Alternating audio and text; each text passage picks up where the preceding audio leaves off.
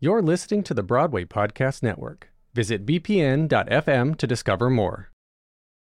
Even with all the right ingredients in place, a show can still falter on Broadway, and few shows have ever fallen as hard or as spectacularly as Nick and Nora, which emerged from the Thin Man novel and popular film series into a new musical in 1991.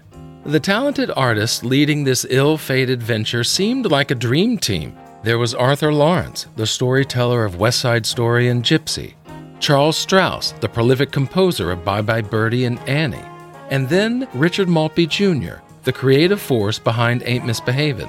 On stage, there was an equally all-star cast led by Barry Bostwick and Joanna Gleason. Valiantly, Barry and I were out there every night with these bullseyes painted on our tassels because the show was just a fiasco from the beginning. But he was grace under pressure and a darling. And there we stood at the firing squad. But you got to go through these things. You know, it makes the best stories. And of course, it's where I met Chris 31 years ago. The Chris that Gleason mentions is her now husband, Chris Sarandon, who was part of the talented supporting cast for Nick and Nora, which also featured Christine Baranski and Faith Prince, among others. On paper, this musical seemed like a guaranteed hit, but the pieces just never seemed to come together as Nick and Nora announced a total of 5 opening dates in 1991. First in February, then April, months later in November, and then 2 dates in December. Theater historian Mark Robinson gives his own thoughts as why Nick and Nora had so many delays and setbacks. I do think it didn't help that it came right on the tail of City of Angels, which was another murder mystery musical playing on Broadway at the same time. However, I've studied Nick and Nora inside and out. I've read the script. I've listened to the score. Someone even sent me the tracks that they recorded in the theater of a performance. The show doesn't work. I mean, it should have, but I think the reason it doesn't chiefly is that I think that Arthur Lawrence, who directed the piece and wrote the book for the piece, lost all objectivity about the piece. Originally, there was another writer hired to create the book and story for Nick and Nora. But once he walked out, Lawrence took over and completely controlled the show. And eventually, Lawrence's prickly reputation caught up with him as he unleashed tirades on the actors and creative team. Arthur exploded in a way that I'd never understood. And what is down there beneath it was a note of, I don't know whether to call it apology or not, but it's something like that. That note Charles Strauss is referring to is beneath a poster of Nick and Nora in his home. The note is dated January 3rd, 2001, and says, "Dear Charles, I played the CD of Nick and Nora after all this time and was impressed by your music. It's so good. It's so bad that what happened, happened. Happy New Year, Arthur." So what did happen? What led to all the fights, frustrations, and financial failures that ultimately closed this show after just 1 week? As you'll see, Nick and Nora serves as a cautionary tale to anyone who thinks big names automatically mean big box office. Because even the brightest stars sometimes find themselves lost in the shadows. Yet Nick and Snora, as it has been called, has achieved a legacy and even some appreciation in the decades since its collapse on Broadway.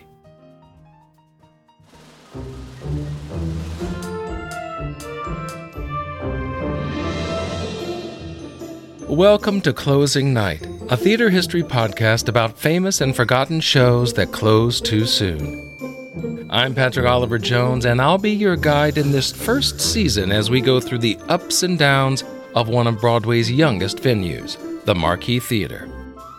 These episodes will give a behind-the-scenes look at some of the shows that have come and gone from here, and what led up to their closing night.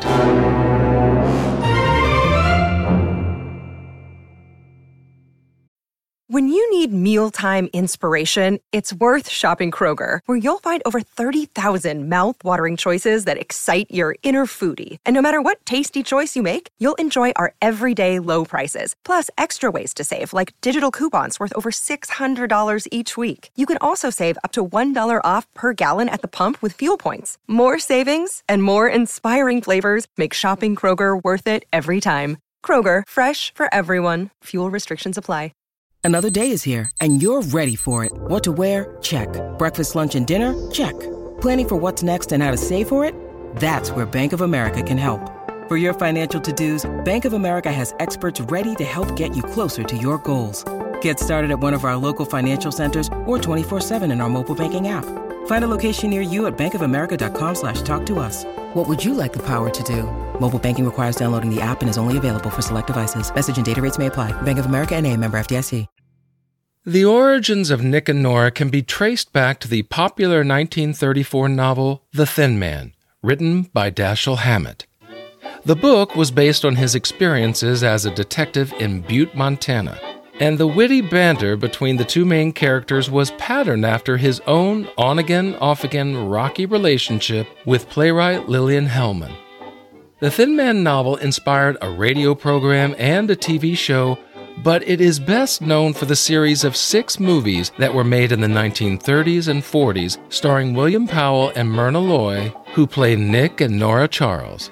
He's from the bad side of the tracks. She's Radcliffe-y, upper crust, and they're a married couple, and they solve crimes together. Myrna Loy credited much of the appeal of the murder mystery films to the director's pacing and spontaneity, which focused on the banter of Nick and Nora, made all the more witty and funny by the chemistry between Powell and Loy themselves.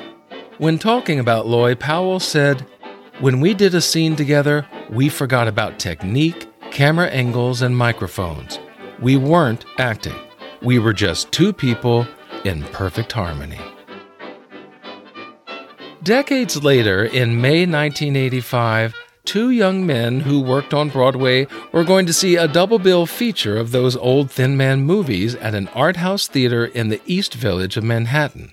One of them was James Pentecost, a stage manager for La Cage aux Folles and other Broadway shows, while the other man was Charles Sussman, a production assistant on shows like Dreamgirls. For months, they had been searching for the perfect idea for a musical, and as the two of them watched the witty banter between Nick and Nora, they felt inspired to bring this endearing detective duo to a Broadway stage. But Pentecost and Sussman weren't actually wealthy producers, so the two began crafting their vision by creating an MTV-like mashup music video of various Thin Man clips as a way to entice potential investors. But their first obstacle to overcome was securing the rights to the Thin Man films and characters in order to create an original murder mystery musical featuring a retired detective and his spirited wife alongside their beloved dog. The process took more than 2 years, but they finally reached a deal with the Lillian Hellman estate and media mogul Ted Turner. So with the rights in place, now Pentecost and Sussman needed a director. And after the success of La Cage aux Folles, which closed on Broadway in 1987, the producers approached the Tony-winning director of that musical, Arthur Lawrence. Though he had written the book to such iconic shows as West Side Story and Gypsy, Lawrence wasn't really interested in writing this one, but did agree to direct. So the producers reached out to A.R. Gurney. He was a prolific off-Broadway playwright who had made his Broadway debut in 1984 with The Golden Age and was nominated for a 1988 Pulitzer Prize in Drama for Love Letters. With a director and writer in place, then came Charles Strouse, a talented composer who had taken Broadway by storm with Annie in 1977. In the 6 years after that huge success, he had 6 more musicals come to Broadway. However, only one of them lasted more than 2 weeks, while his Annie sequel, that I've talked about in a previous episode, never even made it to Broadway. Strouse wrote in his memoir called Put on a Happy Face that by this point there wasn't much on the Broadway horizon for him. So he turned his attention to movies instead, mostly animated ones. But by 1988 he was ready for theater again and saw Nick and Nora as his way back to Broadway. Throughout his career, Strouse was accustomed to working with different lyricists, and this would be no different as the producers brought in Richard Maltby Jr., who had written the lyrics for musicals like Baby and Miss Saigon. The two men had previously met while dramaturging together at the Eugene O'Neill Theater Center, but had never written a show together. For Maltby, it was the chance to work with A.R. Pete Gurney that really sealed the deal. So I was just thrilled. I thought it was a really perfect project for him. And so I went happily into it because I was going to be able to work with Pete Gurney. But as soon as we started working on it, it was clear that Arthur had lots and lots of writer ideas that he couldn't get past. And Pete quite quickly realized, Arthur, you really want to write this, write it, because those are your ideas, and what you're doing is telling me what to do as a writer. Don't do that. So I had signed on for the sole purpose of working with Pete Gurney, and that was not what I had. And so, in an effort to solidify their new working relationship, Lawrence invited Strauss and Maltby over for lunch. Things started cordial and friendly until they sat down to talk about the musical. Maltby got out his yellow pad and began to scrutinize Lawrence's script, showing how the complex whodunit plot didn't really make much sense. Well, Lawrence retorted that the last song Strauss wrote was awful. Not sure what to say, Strauss just let it slide and tried to keep the peace, even as Lawrence then began hinting that the two men had eaten too many sandwiches at lunch. But neither Strauss nor Maltby felt this petty criticism was worth fighting over. It was complicated. It was, from time to time, it was really wonderful. He can be very, very charming when he wants to. He can also be very, very mean when he wants to. Then we had an unholy position, because when you have the director and the writer being the same person, there's nobody to turn to. So when Lawrence wanted his musical team to pick up the pace, he firmly suggested that Strauss and Maltby retreat to his house in Long Island for a week or so. This would offer an uninterrupted environment to craft new songs that needed to be written. Yet Lawrence would interrupt them every day with phone calls, asking how it was going, which only added to the pressure and constraints of delivering the perfect score. And when it came to the writing, this retreat highlighted the different working styles of these two creatives. Strauss was a rather fast composer, whereas Maltby worked at a slower, more meticulous pace, and didn't often finish his work to Lawrence's timetable. So while Strauss admits in his memoir that these daily phone calls may have been frightening for him, they must have been positively terrifying for Maltby, who bore the brunt of Lawrence's criticism. But of course, any mention of how the script could be shortened or changed was immediately dismissed and ignored by Lawrence. Arthur really didn't construct a mystery in which there were clues, in which there were things that somebody had to put together in order to solve it, and there was a satisfying ending. So when he finally brought the second act in, and it turned out that the houseboy, who was the lover of the film actress who was played by Kirsty Baranski, but it turned out that he was the one who did it for her. It was kind of ludicrous. When I read it for the first time, I called him and said, "Arthur, are you kidding? The butler did it?" I mean, is that not a joke? Won't that be laughed off the stage? And, he said, no, it'll be fine. That's because while he was busy hatching a rather convoluted case, he was also rethinking Nick and Nora's relationship. He wanted them to not only find problems with the case and suspects, but also in each other, which was a different take on this witty and loving couple. The thing that worked best about the Thin Man movies was the chemistry between Nick and Nora. And in this musical, they decided to give them marital issues, and the fact that they were on the brink of a divorce. She was going to have an affair, and he was being dismissive of her and not including her in things, and they got into a competition with each other.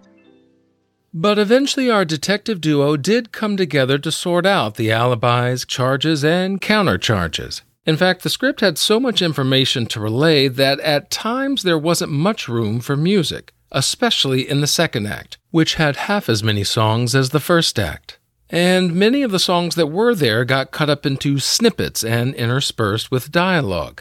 Still, the music did find moments to take center stage. What we did that was kind of satisfactory was there were big, long sessions where the two, Nick and Nora, decide to pick up clues and put them together in very, very long musical sequences with lots of elements. Those are very exciting. One was called A Busy Night at Lorraine's, which was all of the people who showed up in the evening before the murder. So any one of them could have done it. And it was certainly going to take a cast of talented performers to pull this off. Well, you couldn't have asked for a better set of actors when it came to Nick and Nora. And at the top of the ticket was Barry Bostwick and the magnificent Joanna Gleason. Bostwick was known for originating the role of Danny Zuko in Grease, as well as his memorable turn as Brad Majors in the Rocky Horror Picture Show. And Gleason was just coming off her Tony Award-winning performance with Into the Woods. Both of them made a point of seeing all 6 Thin Man movies before starting rehearsals, but neither was concerned about any comparisons to Powell or Loy. Bostwick said it was, quote, like apples and oranges, 2 different people and 2 different decades. There was a strong supporting cast as well, featuring Christine Baranski, Tom Sesma, Deborah Monk, and one of my favorite actresses, Faith Prince, who was just coming off her 1989 Broadway debut in Jerome Robbins' Broadway. And for Nick and Nora, she was given one of the standout numbers in the show. She had a really good song called Men, about a secretary who had been kind of used by her employers over her career. And it was a belty song, perfect for Faith's voice. And then Arthur really knows how to write that kind of tough-talking girl, and wrote she had really great lines. She was the victim. She was Lorraine, the one who was actually murdered. The Christine Baranski, before she hit her TV stardom, but she was just terrific. And nobody knew that Christine was a great singer. A soprano. She studied opera. Deborah Monk, who is as funny as anybody could possibly be. They were spectacularly good. The cast was just wonderful. But despite this impressive cast and creative team, producers Pentecost and Sussman struggled to raise the money for the show. So they began courting the Broadway theater owners themselves, the Nederlanders, Schuberts, and Jujamson, as well as other corporate investors. And in August of 1990, the producers decided to conduct a 2-week workshop at the Manhattan Theater Club, which would result in 3 performances to entice potential investors. N.R. Kleinfield was a business and financial reporter, and he wrote an extensive article about Nick and Nora's financial troubles in the New York Times. As the workshop proceeded, disputes flared. Grave concerns were expressed that the musical was too long and some cutting was done. Then, true doom struck. Barry Bostwick, who played Nick, had an attack of malaria and was unable to perform for investors. While Mr. Bostwick lay writhing in a bed at St. Vincent's Hospital, Richard Maltby, not yet known for his acting skills, volunteered to play Nick. It was not the wisest decision. Now, a small side note here. I've actually seen Richard perform some of his music in a cabaret setting. He's very charming with a pleasant voice. But to take on a lead role in a new musical without much rehearsal to speak of would be a huge undertaking for anyone, much less the show's lyricist. But what else could they do? They had to raise the money, and this was the way to do it. So the producers sat back, watched, and after 20 minutes of the first performance, Sussman walked out. And Pentecost admitted afterwards that in hindsight they should have just canceled. That's because not one single penny was raised from that workshop. Now, to be sure, this was not because of Maltby. The show itself was not a finished product, and it was still working out the kinks, with or without Bostwick in performance. There were a total of 11 songs that ended up being cut from that workshop, and so the creative team went back to the drawing board again. Meanwhile, the producers were trying to raise money for an exclusive pre-Broadway run at the Mechanic Theater in Baltimore. Pentecost and Sussman had a $5.5 million budget to put up this out-of-town tryout, but unfortunately they fell about $1 million short. So in November of 1990, 2 months after that disastrous workshop, they had to cancel their engagement at Mechanic Theater, as well as postpone the Broadway opening until the following season. And this delay actually led to a recasting of one of the characters, Nick and Nora's dog, Asta. The original K-9 left to pursue other projects. So by this time, Pentecost and Sussman found themselves in a difficult and rather unpromising position. Unable to secure the necessary financing to move forward and having now earned a reputation among some in the inner Broadway circles for being stubborn and not cutting good deals. At this point, Arthur Lawrence, eager to see his work performed, got restless. He dropped in on James Nederlander and mentioned that the play was floundering. Mr. Nederlander said that he and Terry Allen Kramer ought to do it. "I always liked the idea," Mr. Nederlander said. "I'm a big dog lover." Eventually, Pentecost and Sussman reluctantly agreed to turn the show over to Nederlander and Kramer. And in January of 1991, all the producers gathered in Nederlander's office to make the transfer official. Everything was going fine until it was revealed that Pentecost and Sussman had actually renewed their licensing rights to Nick and Nora until November 1992. Needless to say, Nederlander and Kramer were both surprised and furious. When Sussman got home, he found a message on his answering machine. Yes, an answering machine. He had a message from Arthur Lawrence, who said, "Congratulations, you killed the play."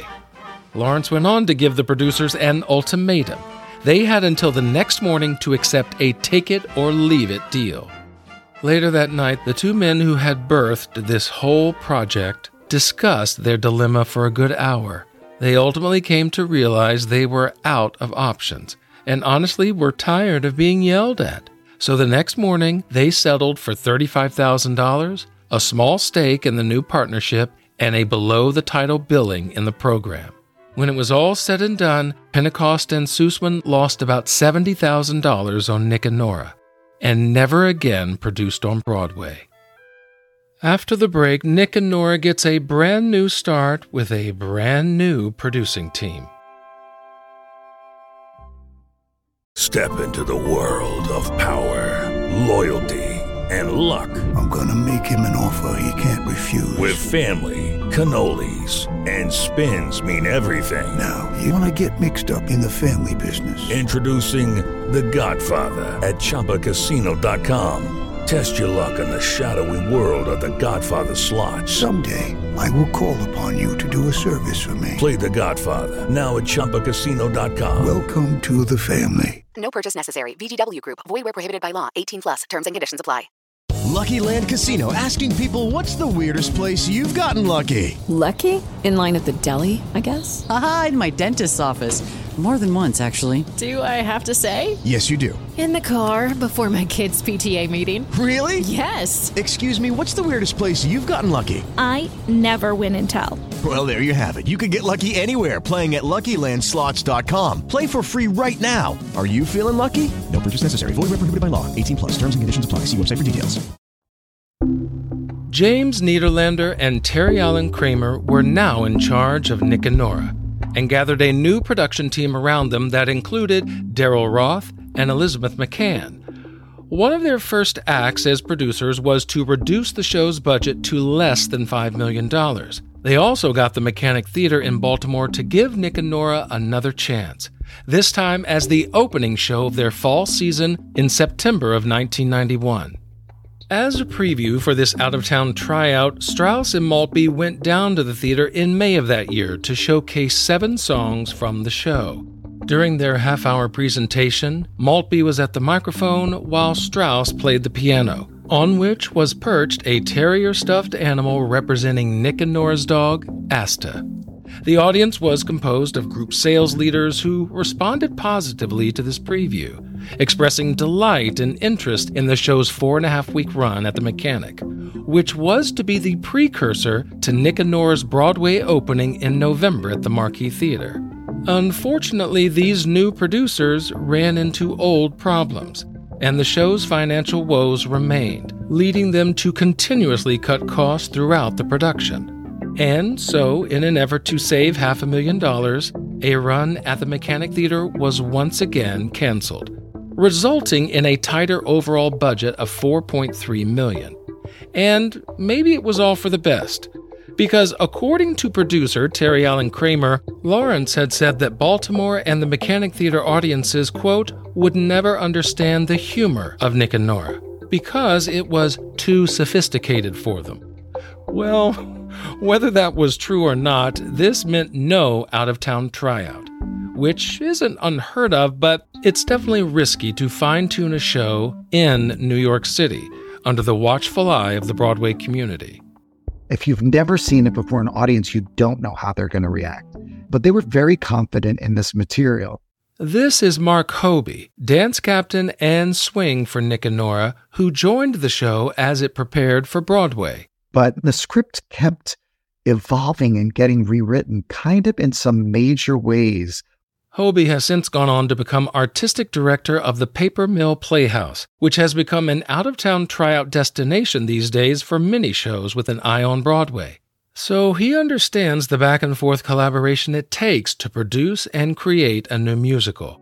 And even back in 1991, he recognized the wonderful group of actors assembled for Nick and Nora. And these talented actors were the ones who really raised the level of expectation and potential for what Nick and Nora could become. So significant adjustments were made by the creative team to give them a better show. However, these changes came at a price, literally. We did a lot of rewriting of the score. Arthur didn't do a whole lot of rewriting of the script, but which he could have. But we did change a lot. There were a number of songs that went in and came out in different times. Jonathan Tunick, who is the orchestrator of the show, said it was one of the shows he made the most money on ever, because every time you restaged a number or rethought a number, you'd have to reorchestrate it. Oh, God, So he was doing very, very well. I think Jonathan is the only person who did do well on that show. And as the music changes, so does the choreography as well. But for all his talents as an actor and singer, Bostwick wasn't exactly the best dancer, which is not uncommon for tall men like him. Sure, there's the 6'6" Tommy Tune who puts all of us tall performers to shame, but being a tall actor myself, I can relate to Bostwick's hesitancy and concern when it comes to dancing. They wanted the couple to dance, and it was not a natural thing for him, and it was very difficult for him to learn ballroom dance and act and sing at the same time. And Joanna and him together, and the cast, Deborah Monk, and they were all great in the acting bit, but anytime it got to a musical sequence, a dance transition, anything, you could just see Barry seize up, and it just wasn't what Barry did, and they were asking him to do something that was not in his wheelhouse. Hobie had heard stories of Lawrence's temper and being hard to work with, but was surprised at how helpful he was with the cast, including with Bostwick and his dancing worries. Mind you, this was Bostwick's return to Broadway after 13 years of doing television, so he probably had his own internal pressure regarding this comeback to the stage. But to be honest, there was pressure on everybody to get this right, which led to certain squabbles and disagreements as well. The original actress who played the Spanish maid was Josie de Guzman, and she and Arthur were at odds about how the character was to be played, and he wanted it a kind of Charo Carmen Miranda, and she refused to do that, so she wound up getting fired. She was fired when we were in previews, which was interesting for me as the dance captain, because I used to get the show started, then run across the street to the Lunt-Fontaine and rehearse her understudy and the understudy's replacement, and then go back to the show because we couldn't fire her until there was a new person ready to go. Previews began on October 8, 1991, and this marked the first time the show was being performed on stage. So every travail or triumph would be in plain view of a discerning and, at times, catty theater community. This was especially true for that first preview, which for some reason was chosen to be an Actors Fund benefit performance. That meant it was going to be a house full of industry people. So they get to the end of the show, and it was now revealed that Tracy, Christine Baranski, was the one who murdered Lorraine. She did it to hide a secret affair she was having with the Asian houseboy played by Tom Sesma. And she stepped out onto stage, and when they asked her, why did you do it? And why would you do it for him? She sang this song called He Sees Me. And that first performance, it was like the producers. It was supposed to be a very serious moment. And the audience started to laugh and laughed and laughed and laughed. And I remember seeing the cast on stage just horrified because it was not supposed to be funny. And that was the ending of the show. So you can imagine after your first preview, realizing the whole end of the show needs to be rewritten and rethought and refigured out. And so there was a lot of tumult. To make matters worse, as previews started, the rumor mill began to churn about the show's troubles and gossip about the people in it. But once these insider stories began to show up in the newspaper, that's when things really took a turn for the worst. We had this horrible meeting once where he called the company into the green room at the Marquis Theater, and we were all sitting there. We didn't know what it was. And the evil Arthur came out. And with Joanna Gleason and Barry and Deb among Faith Prince, all of them in the front row, I was in the back. Him screaming at the company about there's a Judas among us, and one of you is going to the press and telling, inside family secrets, and it's broadcast all, and ripped into the company. And that's where he lost them. Because I remember Joanna and Barry stood up and said, we won't be talked to like this. And they walked out. And from then, there was kind of no saving the show. But the rumors and gossip were really just a symptom of a bigger problem. The show itself, which was constantly being rewritten. And so Nick and Nora missed its scheduled opening date of November 10th and didn't actually open for another month. This affected advance ticket sales, which had been going well, as they began to dry up during this long preview period. And increasingly, some theatergoers would walk out midway through the show and grumble about having to pay full price for a show that was only half ready. Especially when there was another gumshoe detective musical already on Broadway, City of Angels. It had been running for 2 years and had won 6 Tony Awards, including Best Musical. The stark comparison between these two musicals was not lost on audiences. Frank Rich of the New York Times attended one of the designated press performances near the end of Nick and Nora's 9th week of previews, and he overheard this exchange between a father and his young son. They made a mistake being so similar to City of Angels. But City of Angels was different. It wanted to be funny. Yeah, and this one, well, it wants to be... Dad, I think they were going for sophistication. Well, whether it was sophistication or humor, Nick and Nora was still trying to find that missing ingredient just 10 days before their December 8th opening. By that point, 3 new songs had been put into the show, some scenes had been completely thrown out and new ones inserted, and more revisions were still to come.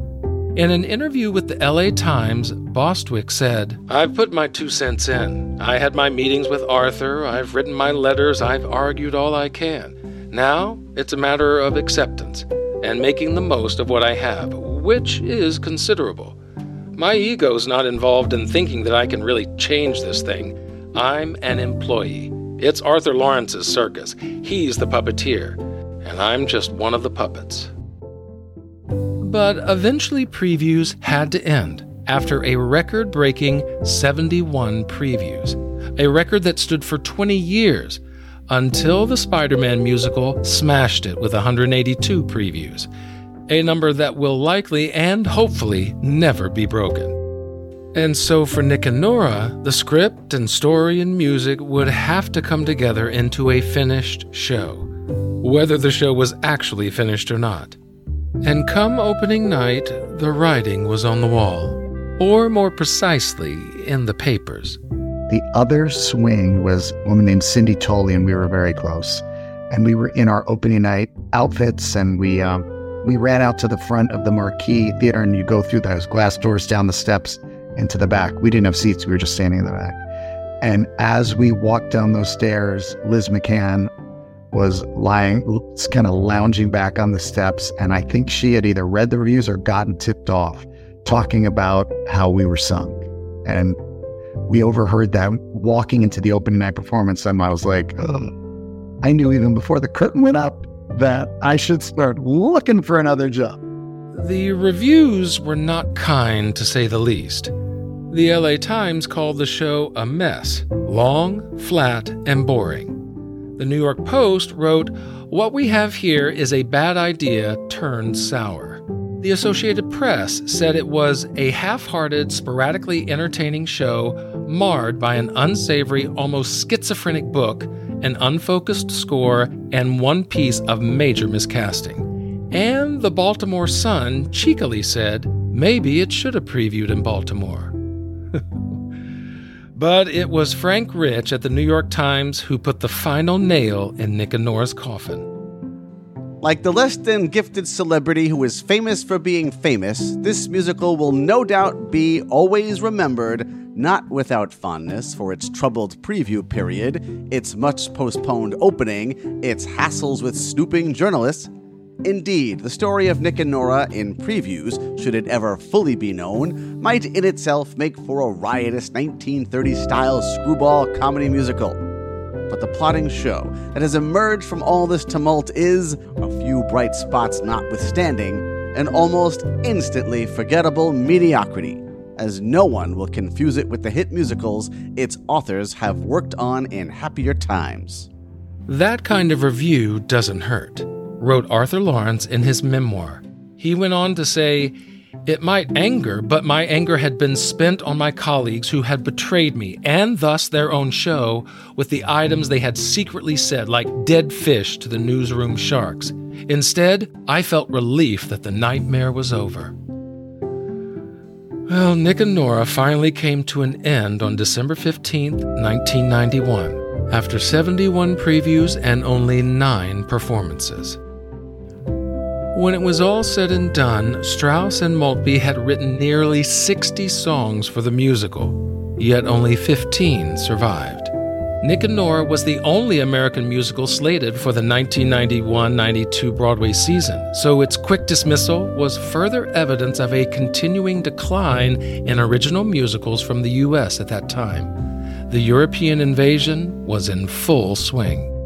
However, months later, Strauss and Maltby were Tony-nominated for Best Original Score, the only award nomination of any kind for Nick and Nora. And I asked Richard if that was at least some validation of the work and effort put into this short-lived show. Yeah, I mean, you know, it becomes kind of an inadvertent joke because here you are, a show that ran 1 week, and yet the score gets nominated. I think it was not a strong season for new scores, you know, and you have to fill out 4 slots. But there were people who liked the show, particularly those big, long solving the murder mystery sequences, which were very fresh and the sort of thing that, you know, people do more of now, but really didn't do back then. Faith Prince would also be nominated that year and go on to win a Tony Award for Best Actress in a Musical. But that was for her career-defining performance as Miss Adelaide in the big revival that year of Guys and Dolls. Still, Faith has a special place in her heart for Nick and Nora and the role that she played. Lorraine was sort of a lost child who kind of found her way with the wrong people. But she did have good lingerie. Thank God the show did not run because I didn't have any knee pads. And I got murdered in every scene and would fall to the floor. And they did a huge kick line where I rolled down the stage as all the people were kicking me as I was rolling. And I said to Arthur Lawrence, you know, this show would be a big hit if you would just knock me into the pit. And of course, he didn't, and it wasn't. With Nick and Nora being such a notable and dramatic failure, so many have their own theories of what went wrong and why. The show has become legendary, not so much for the show itself, but for all the creative blunders and backstage turmoil that surrounded its short run on Broadway. But 20 years after Nick and Nora ended, Arthur Lawrence sat down with director David Saint and reflected back on this difficult moment in his career. First of all, it showed me how I let my ego get in the way. Once the thing was underway, I knew it was never going to work. I knew the collaboration was awful. I started it for the wrong reason. Tom kept saying, get out of it. But the ego was, no, I can make it work. Well, I couldn't. Well, in recent years, Nick and Nora has been shown a bit more love and attention. San Francisco's 42nd Street Moon Theater remounted the show for the first and only time in April 2015. 2 years later, members of the original company reunited for 2 concerts at Feinstein's 54 Below here in New York City for a special radio play presentation of the musical. They sang songs from the original cast album as well as numbers from those workshops and previews. Here's one of those songs that made it onto the cast recording but was eventually cut by opening night. It's a duet with Barry Bostwick and Joanna Gleason called Married Life. Love begins after you're married. Who's to say the day it starts? One day it's familiar ground.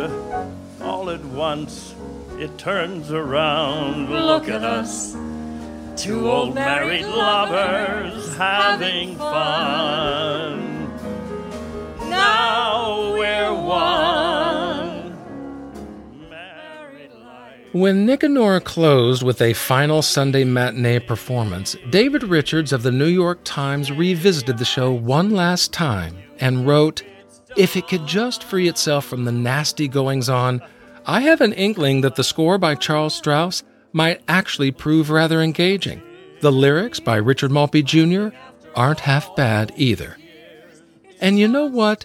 After such a messy and disastrous process, that is probably the best way to remember one of the most notorious flops in Broadway history. It's just begun.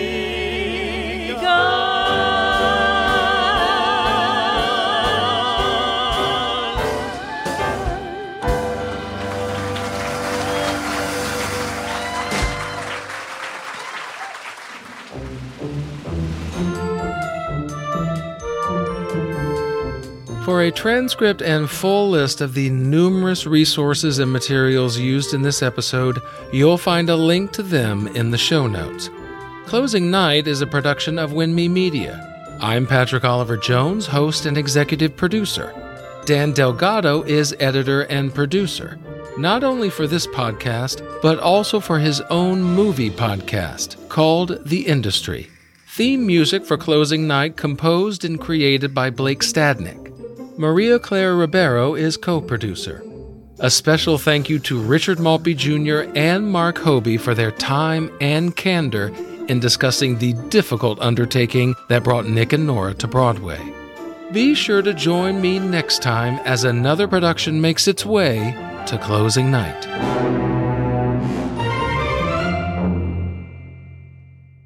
I mean, there is a movement afoot to do another version of it. And I must say, I have an assistant who came to me by way of his love of Nick and Nora. And we sat down and said, well, how would we fix the murder mystery? And we did actually come up with an ending that was really great, which is invent a character who wasn't even there, who was the screenwriter, because the one person who could write a mystery that would outfox Nick and Nora would be a writer. If they figured out that the mystery that they solved was too pat, the only reason that it was too pat was that a writer wrote it and in the process covered up his own tracks. It was a really good idea. Hey, it's Leslie Odom Jr. here on the Broadway Podcast Network to tell you about the Rise Theater Directory, a program of Maestro Music. Rise is a national online resource designed to connect and empower backstage and administrative and creative theater professionals from underrepresented backgrounds. If you work or aspire to work in the theater community, this can help you find your next project. And if you hire theater professionals, search the Rise Theater Directory to find your next team. Create your profile now and get more information by visiting risetheater.org. That's theater with an RERISETHEATRE chumbaCasino.org, because only together we rise. It is Ryan here, and I have a question for you. What do you do when you win? Like, are you a fist pumper, a woohooer, a hand clapper, a high fiver? I kind of like the high five, but if you want to hone in on those winning moves, check out Chumba Casino. At ChumbaCasino.com, choose from hundreds of social casino-style games for your chance to redeem serious cash prizes. There are new game releases weekly, plus free daily bonuses, so don't wait. Start having the most fun ever at ChumbaCasino.com. No purchase necessary. VGW Group. Void where prohibited by law. See terms and conditions. 18+.